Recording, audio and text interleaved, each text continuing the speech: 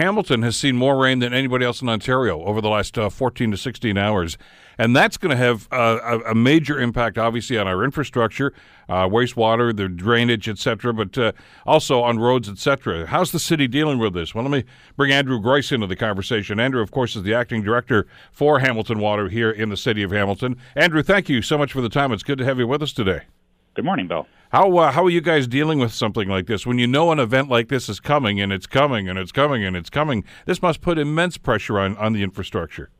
Absolutely. I mean, the benefit we have with the technology today, we can see it coming. It does allow us a little bit of time to repair. So certainly crews have been out in the field the last couple of days, making sure that all our infrastructure is ready to accept as much flow as possible.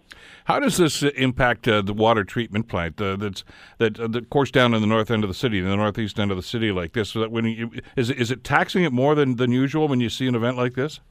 Absolutely, and I was following along to your earlier conversation, and certainly last week's event when we saw that very heavy rain over a short period of time really puts a lot of stress on the wastewater plant.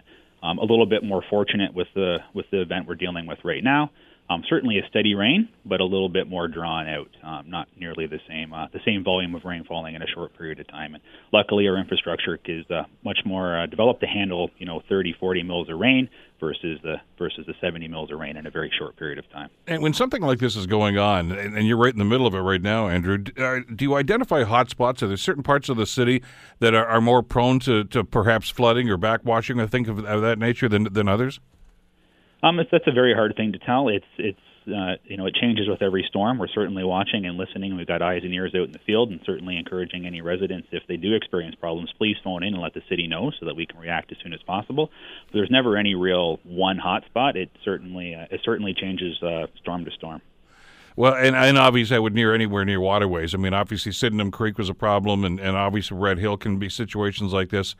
And we do have circumstances like that where we've seen, at least some ponding anyway that's going on the roads. You mentioned you have eyes and ears out there on the roads right now, Andrew. Are you looking for situations like that? I'm sure you heard the story that the city of Toronto is considering closing the Don Valley Parkway later on today because obviously it's in a valley. And there's a pretty good chance there's going to be some flooding on the road right now. Are we prone to that sort of thing here too? We can't tell exactly what's going to come our way. Certainly a little outside of my scope of work, but certainly Public Works as a whole will be monitoring the situation very closely today, and if we need to make any of those decisions, that will happen. From a wastewater perspective, certainly we have staff out in the field today, again, making sure that any inlets or outlets are obstruction-free. Want to make sure we can promote that flow to go in its intended direction and where it needs to go. We are expecting a little bit of a lull here coming up, which might give us a little bit of downtime to get out there and do a very good visual inspection when it's not pouring down rain on us, and then get ready for kind of that second tail coming in afterwards. Well, we noticed that even on our street this morning. It was raining, but the stormwaters and the sewer grates, et cetera. They because of the volume of water that's coming around, you can get twigs and even some leftover leaves from last fall that are hanging around there, and that starts blocking that, and you get flooding on the street. It wouldn't be a bad idea to just pull a rake out for a couple of seconds and move that stuff along so you've got a clear waterway there. Yeah, absolutely. We have our crews out and everyone's taking a look and we're doing what we can. It's a very large city. Certainly appreciate any support we can get from our community.